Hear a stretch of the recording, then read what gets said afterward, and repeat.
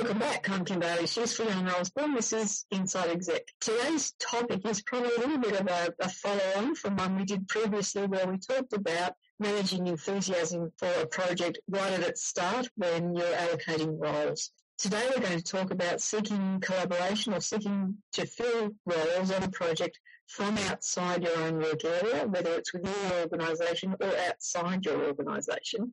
And you're doing this because you believe that the skills that are required in that role are not available or are not developed enough within your own resourcing that you can get locally. So if we look at how you made that decision, first of all, about how the skills or the resources are not available to you internally, shall we say, and when I say internally, I mean within your project team or within the immediate resources that you can get for your project. You've determined that this is a role that requires certain skills, and let's say, for ease of example, that it's a financial role, so it's about managing finances for the project, and you feel that the level of skill that's required is not available from your internal resourcing, so you want to go outside to get those skills. There are already people who you could have used within your internal resources. There are people you could have used and developed along the way, but you feel that none of those answers are suitable for this particular project, so you want to go outside. So where do you start first of all? It depends on what it is, and are you looking for volunteering the task or is it a paid task? So obviously if you're looking, you can put out the tenders and generate interest that way. That can be paid or unpaid. The tender process can be one way of doing it. Another way is to actually approach the different organizations that you could think will work well and complement and that. And basically identify what's in it for them, not for you. You know what you need, but then identify in it why is it a good thing to be seen as a happy marriage between the two. What's the future is. In another podcast, you use the Olympics as one thing. So you're saying, well, by being part of it, you're going to get the exposure for your staff and everything. Your name is going to be on the banners or whatever it is. And you get recognition. Your organization will get a recognition and an association. And talk about what's in it for them now, what's in it for them if they do that and in the future. Maybe even what's the opportunity lost if they don't do it. And then also talk about how well the two of you can benefit together and how you could be of use to them in other situations. Approach more than one and in a way just say, be honest, that we're approaching a number of organizations and we thought you'll be one of the ones. So let them know it's not them or nothing. And that will show them that there is somebody else might be interested and why they're interested, and so they don't miss anything for themselves. So you create the interest, that's all, and let them think a bit deeper. The same as with, say, that's outside the organization and a bit more formal. Within the organization, maybe Division A might not really care about what you're doing and they've got their own work and they, drowning. And so here you're approaching them on the basis that, yes, we all snowed under. This is a good one for the organization, and anyone that comes here will get experience, will get across functions experience, and we will do the same for you when you're in a position where you've got an extra project you have to do. But also the organization reward system doesn't have to be always monetary, but recognition, whether it is in a form of a bonus or public recognition or a certificate, says in addition to achieving all their deliverables, they took on a project outside their area. They did that. And then you look at the individual and you say for your individuals, you're helping them grow their skills and being able to put that on their CV by worked in an area which is normally doesn't do that, but they did this and they learned how to manage a meeting, which normally they wouldn't, manage a team, which they don't normally wouldn't, because they worked in teams and groups or committees or subcommittees, any of those things, as well as show them again what's in it for that division what's in it for the manager, what's in it for the individual who might allocate the time. I want to emphasise that in all of these situations we have, as a leader, we have spoken to, particularly to the person who might think that they should be doing that role internally within your team, and you've decided that they're not skilled enough, they're too busy, whatever else it is, that you talk to them about the decision that's been made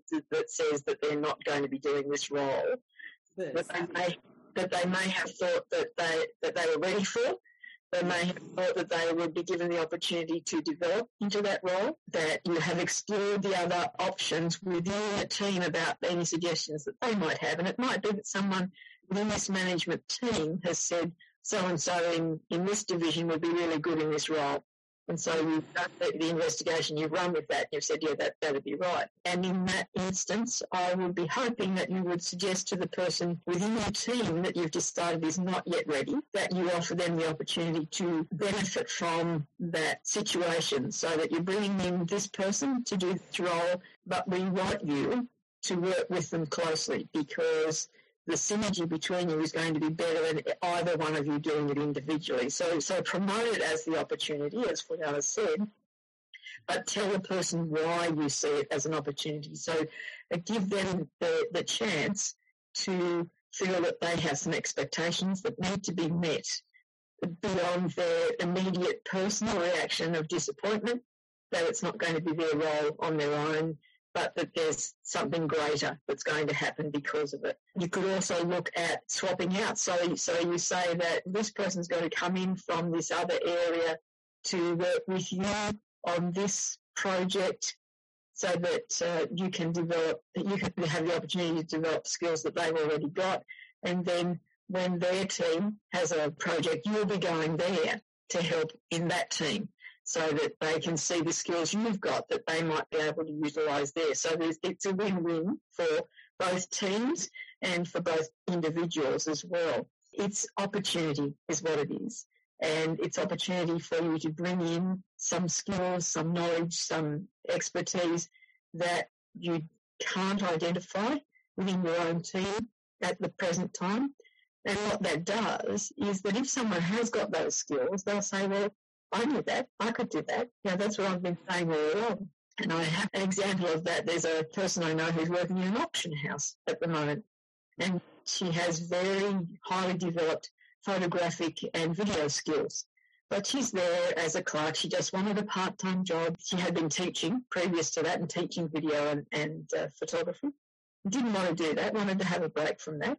But all of that knowledge and skills were there. And so she's involved in just typing and describing items that are up for auction, but she sees the photographs being taken and she sees them doing that video work, and here and there she would suggest things, and because she was, in inverted commas, just a clerk, and she was much older than all of these people who were doing this photographic work, they didn't perceive her as anyone of knowledge, and she's the sort of person who would put up a hand and say, I know about this because I've taught this for the last 20 years.